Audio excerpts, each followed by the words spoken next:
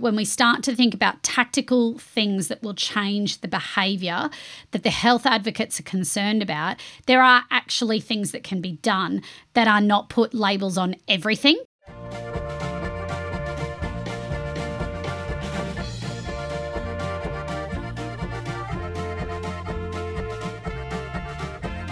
Welcome to episode 443 of Brews News Week, recorded on Thursday the 9th of November 2023. I'm Brews News editor and forgetful button pusher Matt Kierkegaard, and I'm joined by the patient and ever understanding Sabrina Kunz and Ian Watson. Welcome back to you both. Hello, good afternoon. For the second, sorry. Listeners, I forgot to press record. I was going to say, Matt, I think this is the first time anybody's ever called me patient. Well, you didn't throw things at me, but given that we've already done this, sorry, listeners, if hopefully we'll keep this as fresh and interesting. We had a fantastic conversation, and we're going to include you in this one. News of the week, Bad Shepherd Brewing emerges from voluntary administration. Bad Shepherd Brewing went into administration back in October. They had the meeting last week of all creditors who voted to accept a deed of company arrangement that involved them taking 10 cents in the dollar.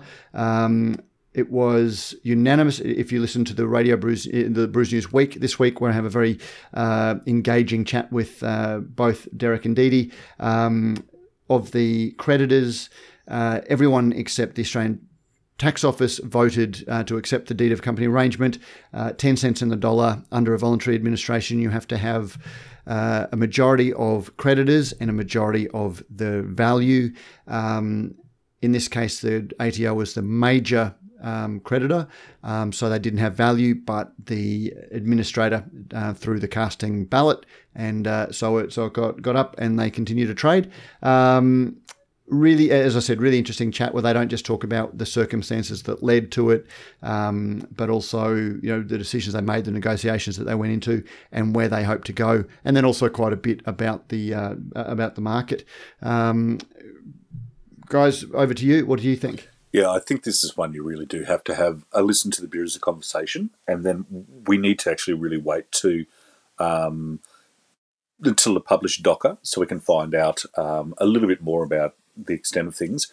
However, from listening to what they said in the show, there wasn't much outstanding to any creditors apart from the ATO up until the point that the VA was called, as they were up to date on all their accounts, but then as the VA was called, naturally anything that was owing in that monthly period was then something that was that they were drawing as a creditor for. So it was quite different to some of the other VAs we've seen where suppliers have been owed hundreds of thousands of dollars from the companies that have gone into VA, whereas this one, it really was the ATO and then the most current account period for suppliers. But we'll wait and see on the docker.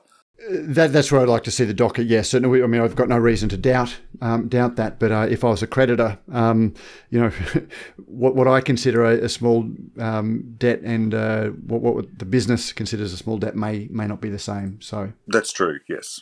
There is, Matt, you've put in the show notes the related article in The Guardian that provided an overview of the situation facing Bad Shepherd, but also sort of quoted the IBA and Wayward. And in that article, Kylie of the IBA says, quotes, that of the 212 IBA-associated brewers who responded to the May membership survey, 91% said they had been extremely affected by the current economic climate, and 66% had said that their business may not survive the downturn. So certainly Bad Shepherd aren't alone in the economic pressures facing them. And as again highlighted in this article by The Guardian, and as we've talked about before, the ATO debts becoming due, those compounded excise debts that were on hold during COVID, is becoming the tipping point for a whole bunch of breweries. So if you see it coming, brewery, is there something you can do about it sooner, earlier? As soon as you see it coming, what can you do in terms of negotiating with the ATO, et cetera, because I think, the lesson from this one here was that Bad Shepherd acted as soon as they saw that they weren't going to be able to pay that their monthly dues. Well, when you listen to the podcast, there had been, it sounded like, negotiations with the ATO, where they hopefully could extend the period of the repayment of the deferred excise debt, and the ATO wouldn't give them that runway to do it. So anyway, it was an interesting chat, and well worth going to have a listen, if I do say so myself. But in other news, it did spur an article in the Guardian talking about the craft beer recession, which matches up with the ongoing advice out of the Brewers Association in the US that the craft beer market isn't maturing; it has matured. And I shared that in the Radio Brews News Facebook group, where the Brewers Association, that has long been a booster and a promoter of the craft beer industry and celebrating the numbers, is now saying that the market isn't growing. And I noted in the Facebook group that so it's one of those really hard roles an association like the Brewers Association has to walk, where you have to be supportive, you want to be seen to be encouraging, you want to seen to be lobbying, and growth in member numbers is a good thing. But I personally think that their optimism for growth extended much more than was probably reasonable, and to now be saying, "Oh, it's mature. Everyone should know that."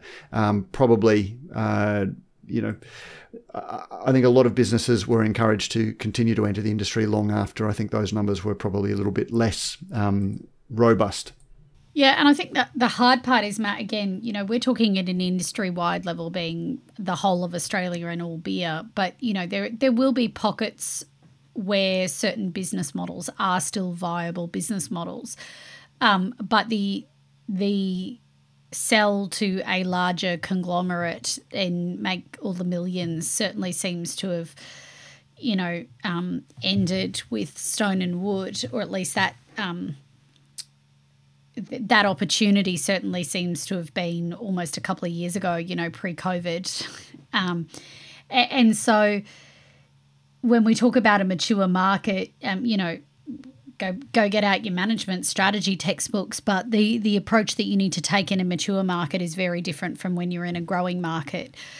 So it is going to require a different thought and a different positioning at every business level when you understand where you're playing.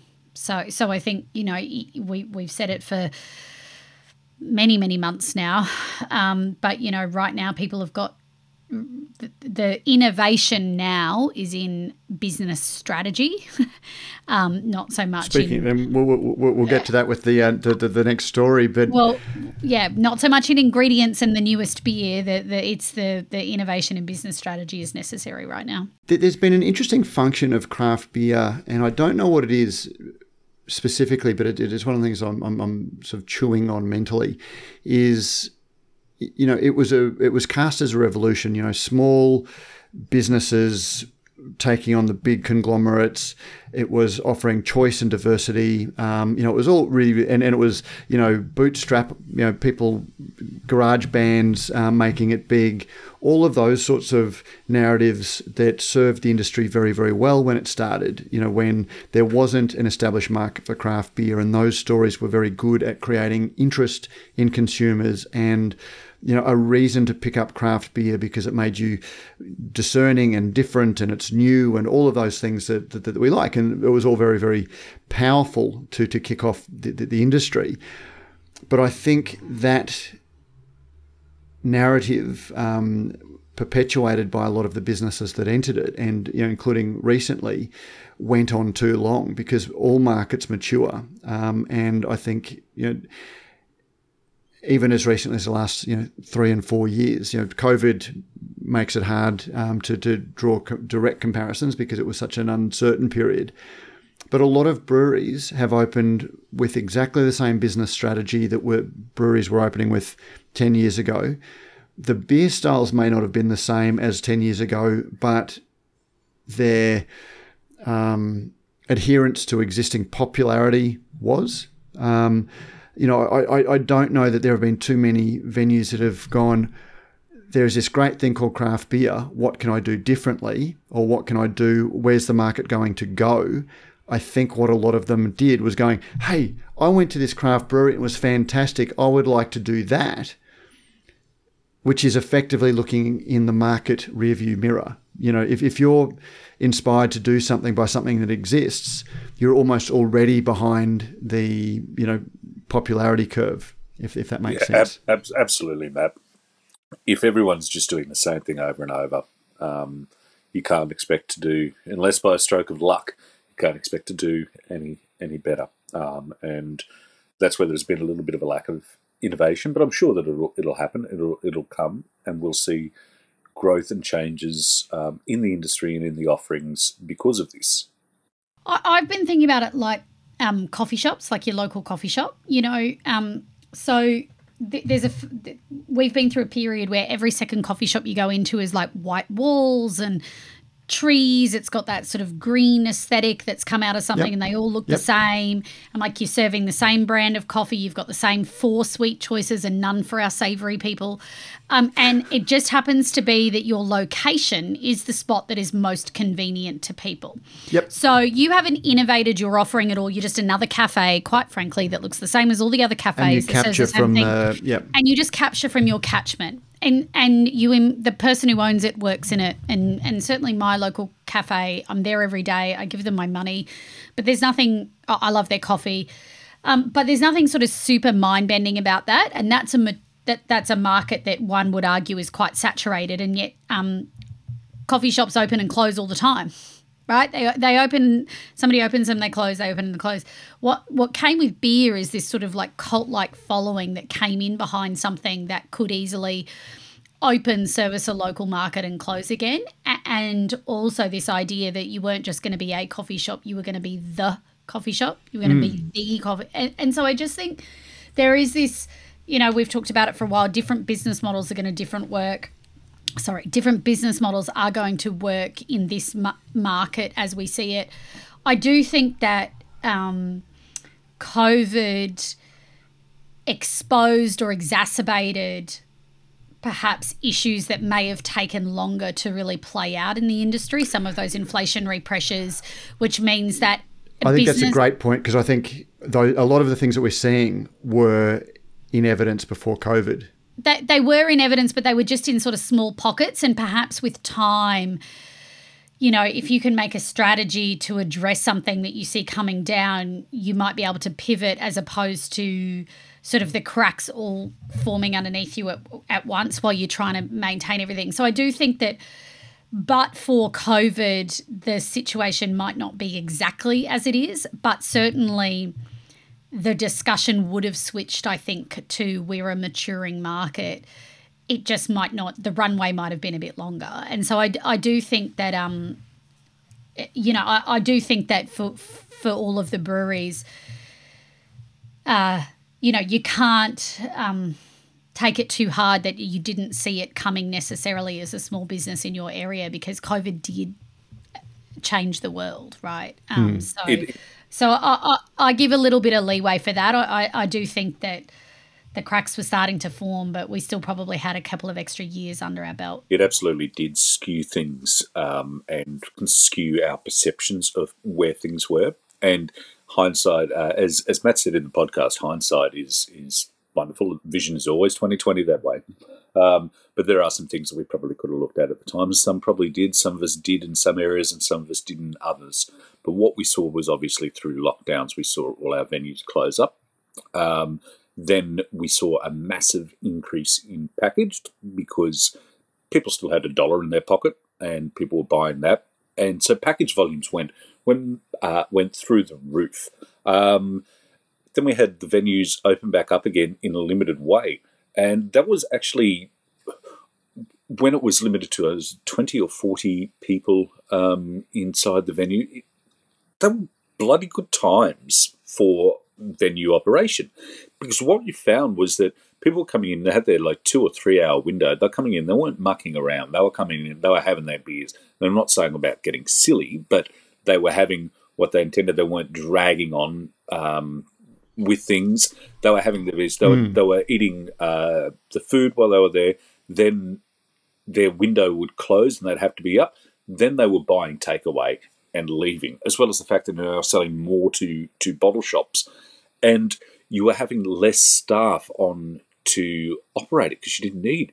And I remember speaking to a venue owner and saying, it's actually working for us. And he went, yeah, man, it's working for me too. You know, I hate to say it, but it's really working. Then things opened up and things were pretty good. And then we had the Omicron wave, and that was and things completely opened up, and we had that wave, and then people self-policed and didn't go out, and that was our start of our waiver on. But it totally skewed both on and off-premise sales dramatically, and we don't know what it's been in the 3 years that we've just done without that. It's part of us now. Maybe I do think that it probably has brought on this current condition now. We wouldn't be in this at the moment for probably another 3 to 5 years. I think it was like a doubling of time. I agree. And things like you wouldn't have had your excise paused, and so those bills wouldn't have built up in the background. Maybe the supply chain costs continued to rise, but they didn't escalate at the pace that they did. I mean, even you look at, again, have we referenced it this time? I can't recall the Hawker's, the Crafty Pints analysis of Hawker's beer, but, you know, utilities up 90% in 1 year. So, like, those costs have all compounded just recently, and we don't know what they would have been but for the impact of COVID, you know, and then war and, you know, so on and so forth. So I think it's hard to know where we would have been. The result is we've rapidly arrived at this place, and certainly people haven't had the chance to, or businesses haven't had the chance to adjust appropriately, a lot of the businesses. I think we've covered that pretty thoroughly. Moving on now, speaking of different business strategies and different alternative ways of doing things, and this has literally just hit the inbox today. So this is the media release, not a deeper story. I have invited the parties on to talk about it because it does sound interesting. But White Bay Beer Company welcomes Richard Rose as equity partners. Sydney-based brewery White Bay Beer Company has appointed award-winning independent brand and creative industry Richard Rose to their leadership team as equity partners as they embark on their next phase of growth. White Bay started in 2020 just as COVID hit, and they've gone on to get wide-ranging through Dan Murphy's Vintage Cellars, BWS and independent bottle shops, and they were awarded the Champion Independent Beer and Champion Lager at the Independent Brewers Association Awards last year. I've known and worked with Digby, Adam and the Richard Rose team for over a decade now. They're experts at creating and growing brands, and now that we've established the business and operations, it's time to shoot for the stars with our brand, said White Bay co-founder Adam Tripp-Smith. Richard Rose have agreed to an equity and cash partnership to ensure alignment around ambitions and partnership. The unique arrangement sees Richard Rose embedded at the leadership table, not in the leadership table, versus being an external consultant. It also doesn't preclude them from working with other alcohol brands.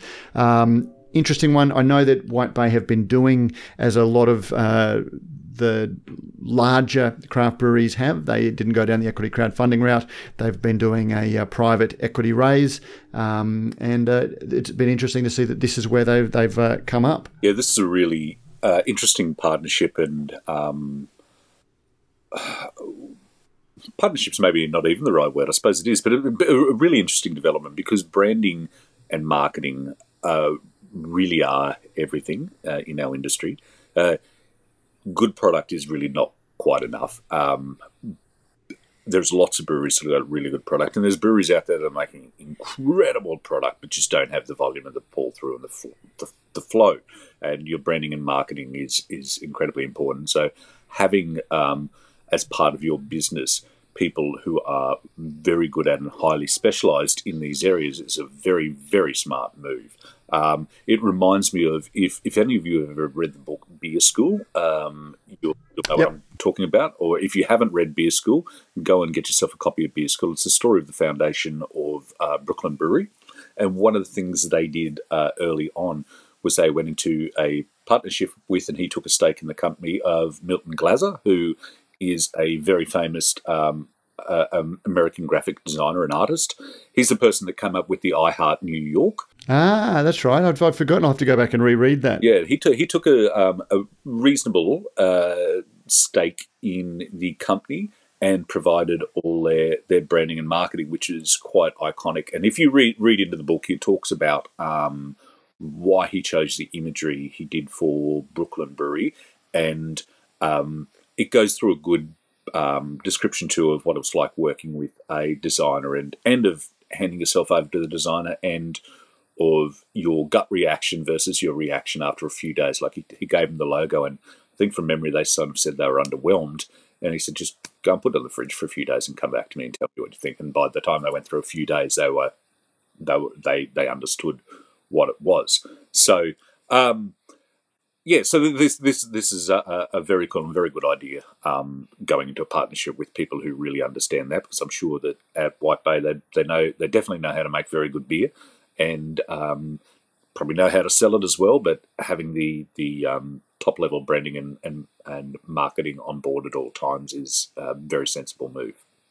Yeah, I mean, we talked last week about, a small UK brewery investing in a small brewery in Australia, and we sort of said we think we're going to see more of these unique and interesting partnerships, and I agree with everything you've said there, Ian, and business innovation is the way forward, and drawing on expertise outside of yourselves and thinking about new paths. I mean, I just think we're going to see more and more of this, because also those other people are still looking to, regardless of what we're saying about craft beer maturing, there's still a cachet, there's still a thing, there's still a vibe, there's still people want to be associated with craft beer. Still, regardless of where it is, how much money we know it's making, all of that. Are we talking about as owners or consumers? I just mean there's a cultural cachet still associated with the vibe of the thing. I know that's unhelpful.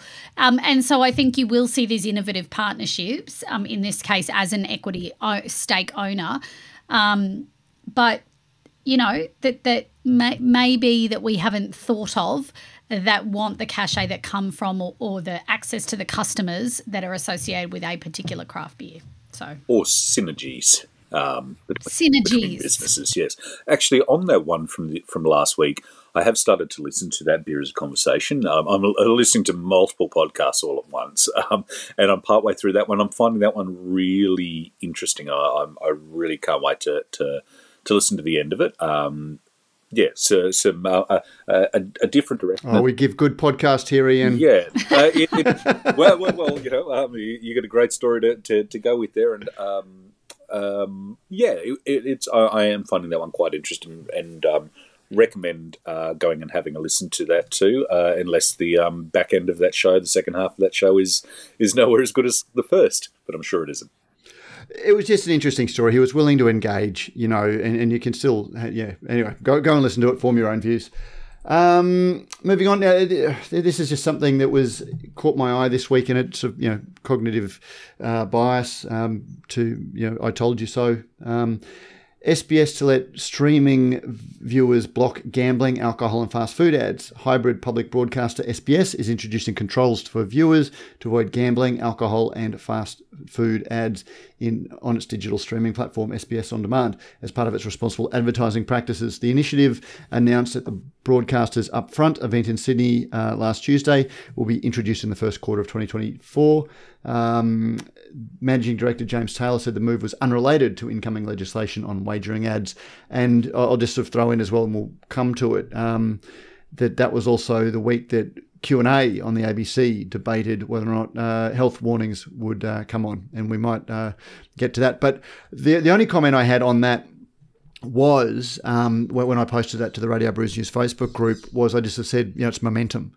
We're starting to see not just people calling for, the typical noises that alcohol is bad, we need to do something about it. We're actually starting to see those calls picked up and acted on and looked at. And, again, it's a cognitive bias to me, because I've been worried about this for some time, and I look at some of the discussion that takes place whenever I talk about it, and there are the people who weigh in and, just dismiss it as nanny statism, or that I'm the canary in the coal mine and my values are different to the mainstream. it doesn't matter what my values are, and my values are actually a little bit lower than the concern that I voice. So my expectations are lower based on my appreciation of alcohol myself. But at the same time, if the industry maintains a deaf ear through its behaviour and pushes boundaries rather than sets limits, these calls are just going to get greater, and it has a really potential negative for the industry if they get on. Now, a couple of things, Matt. I'm in line with you in the fact that our behaviour will dictate outcomes. So with this SBS to let viewers block gambling, alcohol, fast food ads, were you saying you think this is a bad thing or a good thing or just a... Oh, no. Sorry. I think that's a good thing. I think we should, you should have the right to choose not to see ads and things like that. But the fact that it's happening, the fact that it's seen as an element of responsible and it's a sort of control. This is actually SBS acting proactively to forestall criticism of it taking ads. So if you're a parent and you're concerned, and I presume it's a business decision for them because they do take advertising from these people, and it's part of, and they're a revenue-based business. But by putting these restrictions in place, it lets them say, look, if you don't like seeing gambling, if you don't like seeing this, you can turn them off. We're being responsible. Some people like them, some people don't. The voices that are against alcohol want to see it taken out of sport. They want to, they don't want to have that nuance. Those articles have just come out in the last week or so too, haven't they? I felt like somebody posted that into the Radio Brews News group too, which is a call for ban on sports advertising. Yep. Because I think I'm fully in favour of a service allowing you to block any of those types of ads from their aid, because I don't want to see gambling ads myself. Not really keen on fast food ads either. To be honest, I don't really want to see the alcohol ads either, not because I obviously have anything against alcohol. It's just that I'm just not interested in it because I'm probably going to get the ads for products I'm not interested in. So, and I think this is possibly could be seen as a step forward because it takes away the situation where saying, well, and we've seen this through ABAC, people saying they've put the ads in and they pay for ads in this time slot and for this show, which is a majority thing, but my child likes to watch it. It was fine. Simply just block the ads. If I want to watch sports ball with my child, I'll make sure all of those are blocked myself because my kids do not need to see alcohol ads. They certainly don't need to see gambling ads, and I probably prefer they don't see fast food ads either. So I think it's a step forward. What it may also do too is if enough people are blocking those ads, will probably drive the cost of ad slots in those types down because there'll be less of a viewership of people that are wanting to do it. So maybe alcohol advertising might become cheaper in streaming services. But I think particularly with more and more streaming, I haven't watched straight broadcast TV in a long time. I think this is a step forward. I have so many thoughts on this because from lots of different angles, right? The first one is, as an industry, I think this is, as you said, Ian, probably a good thing for us because actually it reduces the liability for alcohol advertisers who are using their best endeavours and sometimes get it wrong, so it lands in the wrong spot, as you say. If there is a customer who is particularly concerned about any of these things, they can turn it off, so there is an opt-out offering. I think once the technology is perfected by the SBS to make this really easy and possible, it then makes it much easier for other providers to do the same, right? So once this is really perfected, once opt-out of streaming television particular ads is possible, you can opt out of these things. So I think there's sort of I agree with you, Matt, that once the technology exists and it's being used and it becomes an expectation, I'm not sure that the SBS is sort of leading the edge there, but once they can do it, then the ABC certainly knows how to do it. And then once that happens, there is a bit of a floodgates argument. The second thing I think of is just the hyper-personalisation of the way in which people expect to interact with their media. And I mean that both in television, written, Instagram, Facebook. People expect to be able to opt in and opt out at a very micro level now for the things that they do and do not like. And that is having increasingly challenging public policy implications when we think about, you know, what is good and what is bad, because people are making decisions at such a micro level. There isn't this sort of social cohesion around certain ideas. So, you know, I then start thinking about what does that mean in terms of the way to communicate. So I think, you know, I took that step. And then the other view that I had, you know, we talk about gambling and alcohol at the same level, and certainly we're about to get to these comments around Q&A. But my kid was in daycare on Tuesday and they're doing horsey games for Melbourne Cup. We had neighbours that used to actually have a sweep for grade 3 classes using real money. You know, it was a Catholic school, which seems to be, you know. Happened at my school when I was in primary school. And so I go, we have inculcated generations that gambling by winning a prize or a candy or whatever out of sweeps, out of whatever, is reasonable, and that is part of the Australian zeitgeist. And so, you know, we can age restrict, we can opt out, we can do all of those things, but at the end of the day, and certainly we'll come to Q&A again because they make this point, unless we are going to affect a cultural change about the entire culture says gambling is not okay, and I get that there are degrees and I get that it's a one day, but I just look at that and go, I don't think as a culture overall we're ready to really...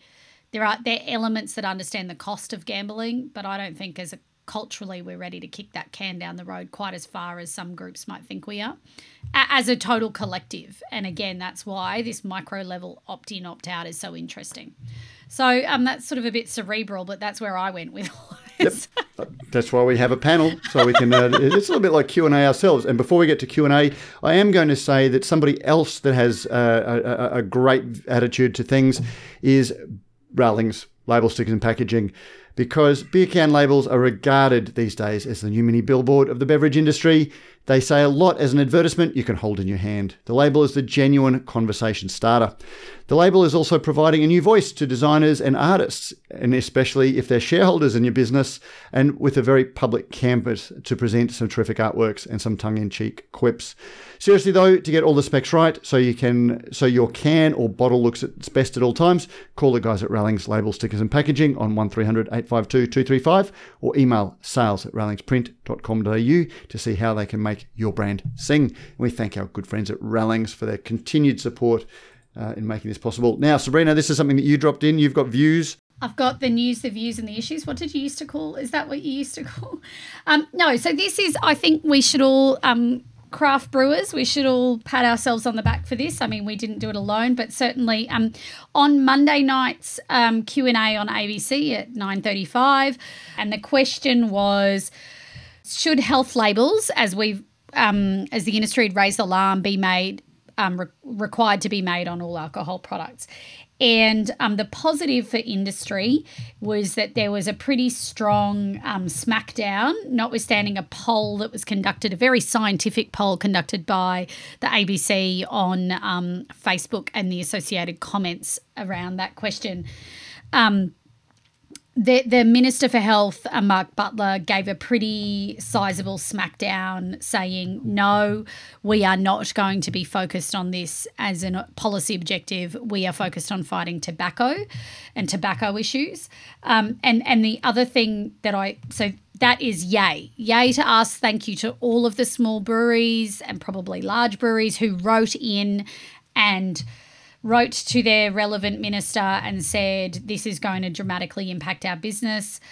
The outcome of the ABC poll was 56% of people said, yes, alcohol should have graphic warning labels similar to cigarettes. No were 37% and unsure 7%.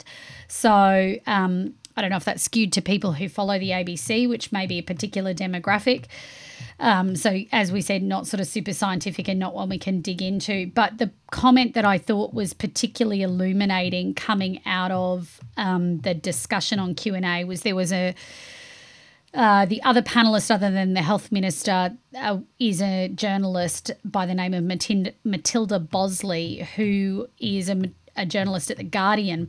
And her comment was essentially, and I had it in front of me and now I can't find it, was essentially along the lines of there is limited evidence to show that unless we're going to go to absolutely extreme graphic warnings, there is very limited evidence to suggest that label warnings work to address the issues that are enunciated by fundamentally the health lobby in the question, and that the significant cultural change that would be required by Australians to move to a place where we said we want those massive graphic labels is just a step too far.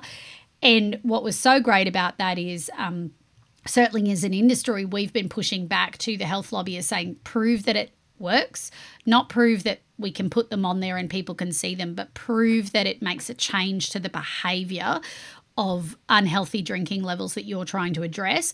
And there is very limited research. In fact, as this journalist had said, extremely limited research to say that works. And so I thought that was positive. I would love to get in touch with her and say, what research are you citing? Can you provide any to us? Just to really understand how she's become so informed on the issue when the material out there is so scant and the material that is being put in front of everybody doesn't have that comment in it, that the evidence doesn't necessarily show that it works. So I think that is, in terms of all of the headwinds that the industry is facing, to add additional labelling, it's great to hear that that's not the outcome. Now, Matt, I don't want to speak for you, but I feel like you might say, but there's momentum building, look at all of these other things, and certainly I can agree with that. Well, the only thing I was going to say was in response to the answer. Yeah, like the fact that it's being discussed, shows that there is a public issue that's being raised. But Patricia Cavalis, sort of asked, have you received advice from your department about whether these labels will be useful? No, I haven't. Have you asked for it? No, I haven't. Why not? The Assistant Minister has asked for advice on what's happening around the country, but I'll be very clear, our energy right now is on reigniting the fight against tobacco. The answer from the Minister, whilst the Minister came out very clearly and said, no, we're not going to at the moment, her answer about research and things like that was kind of like, look over there. We're not going to tackle this one. It wasn't because it's not an issue. It's not something that's important or whatever. It's, it's much easier to tackle tobacco than it is to, politically, it's a tough issue because the alcohol companies are major donors. The alcohol is still popular, but that's why I say momentum matters, because there is a changing demographic. There is more awareness of alcohol. And whilst we're seeing the early stages of the discussion, the fact that it's been defeated now doesn't mean that in 2, 3, 5 years. And that's the window of investment that a lot of breweries are looking at. And that's why we need to take the foot before them. In keeping up, looking, researching information, well, I think it might actually be a good idea for ourselves as an industry to go ahead with our own warning label on them, that alcohol can have effects on many different areas of your physical and mental health. Please go to this link here if you would like to find out more. And we can take the step beforehand and be responsible citizens of the product that we make, and potentially slow down the push for something that is just unrealistic and unreasonable. I also I don't want to take this too high level, but I wrap back to our rants on Beer Australia, and I'm just going to make some points here, which is beer is the adult beverage of moderation. People will have seen me starting to use that language increasingly, because I think that, independent research not from beer has concluded that it is as a result of beer's first mover into both mid-strength and then low-no, defined as less than 3% alcohol, that has fundamentally shifted toward Australians towards moderate drinking. It has played a central role. So we as an industry are not the same as other alcohol. And to borrow from testimony from Tim Cooper before the Economic Committee, which I happen to be reading today, he said that a standard drink of beer is taxed at 8 times a standard drink of cask wine. 8 times. So but that's because it's value, not volume. That's right. But the net result is wine is the most pure alcohol available. We saw that stat come out a couple of weeks ago, again, from independent body. We have researchers saying that the conclusion is that as a result of the beer industry moderating, and that is many of the small breweries, we have created and flipped this cultural narrative in Australia towards moderation. And so when we start to think about tactical things that will change the behaviour that the health advocates are concerned about, there are actually things that can be done that are not put labels on everything. But that's also where, again, that has always been my argument. Beer has been driving lower alcohol, but that's where the behaviour around it speaks louder than the reality. Beer is a beverage of moderation.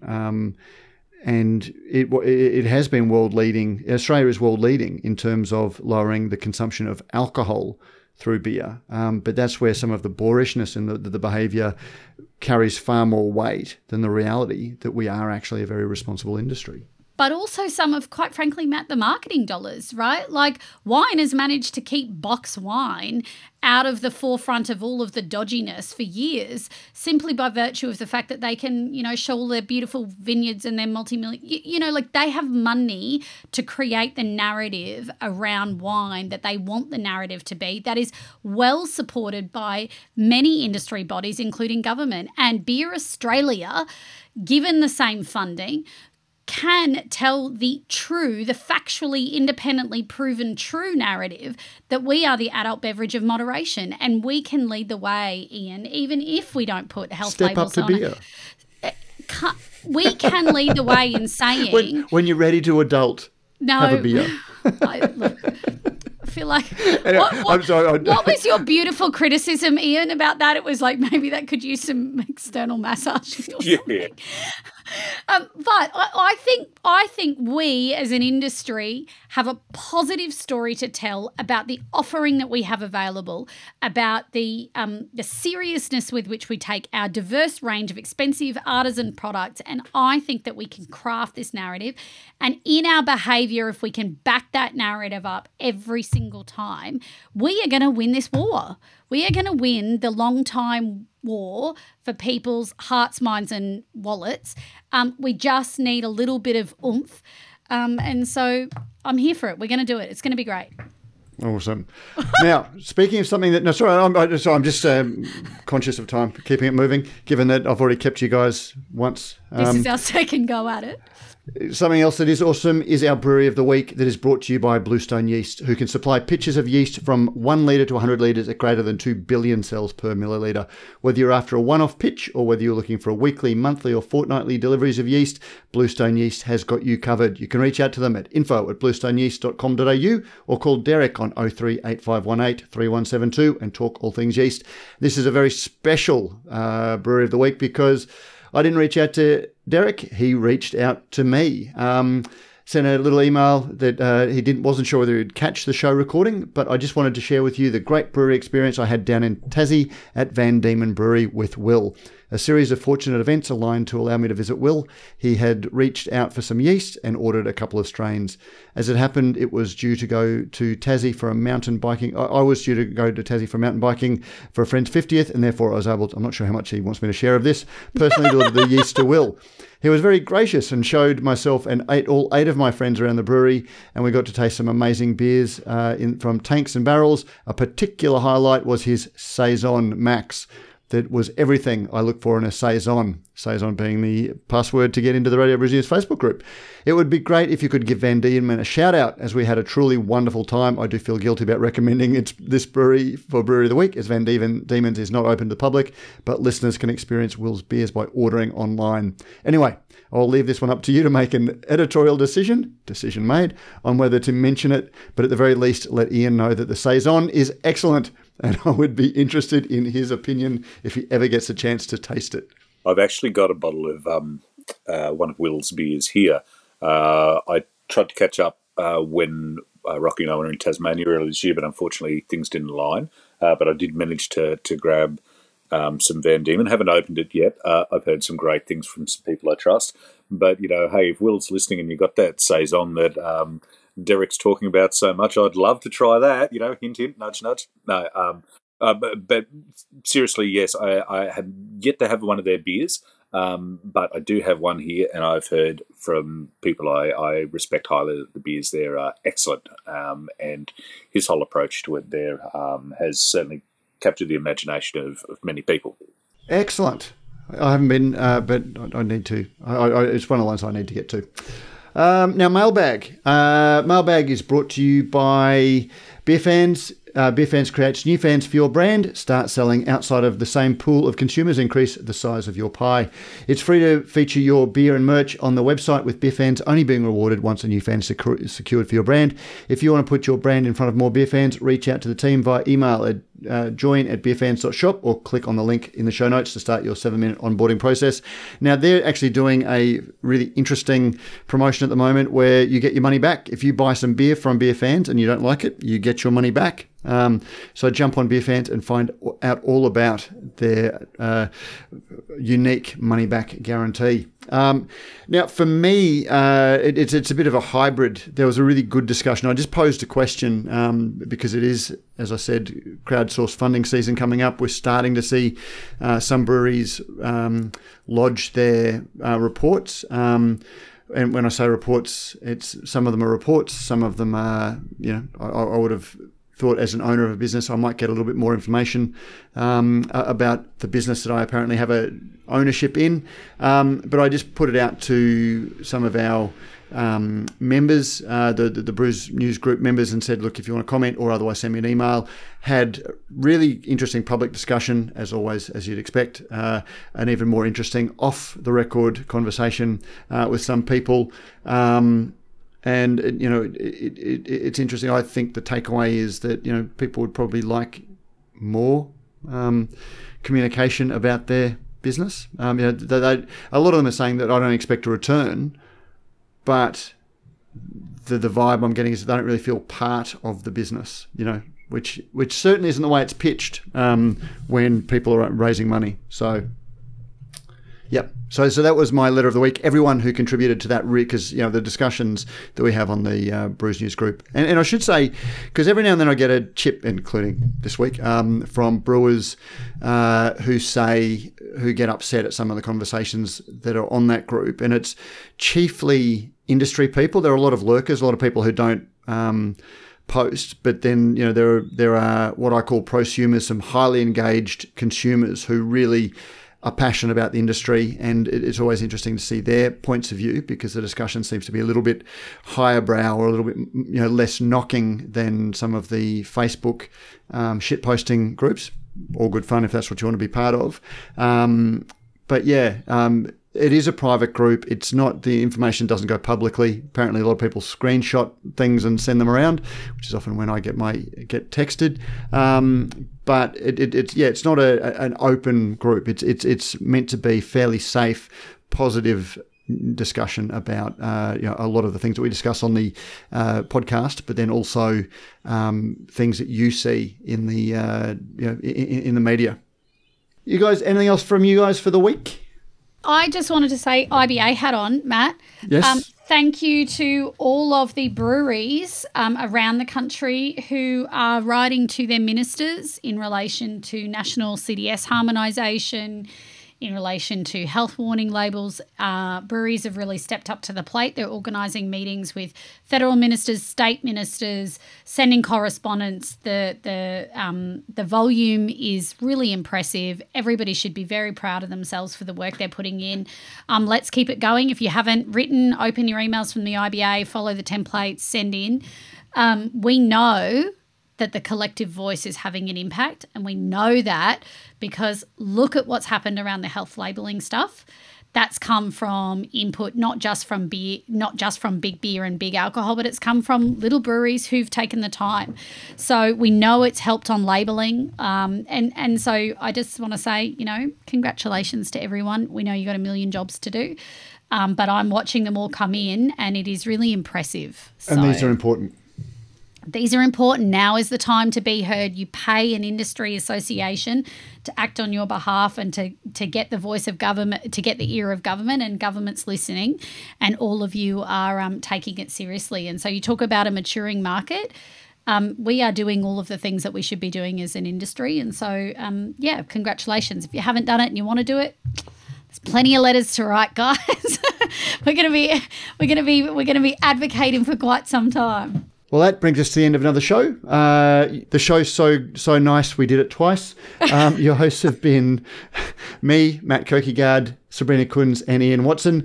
The show is produced and edited by Joe Helder. We thank Bintani for coming on board as sponsors, Rallings, Label Stickers and Packaging, Bluestone Yeast, and Beer Fans for their support in making this episode possible. And we'll be back next week with another Beer is the Conversation, and then back next week to discuss all of the news that happens over the next 7 days. We look forward to it. See you, Matt. Bye, See ya. Ian.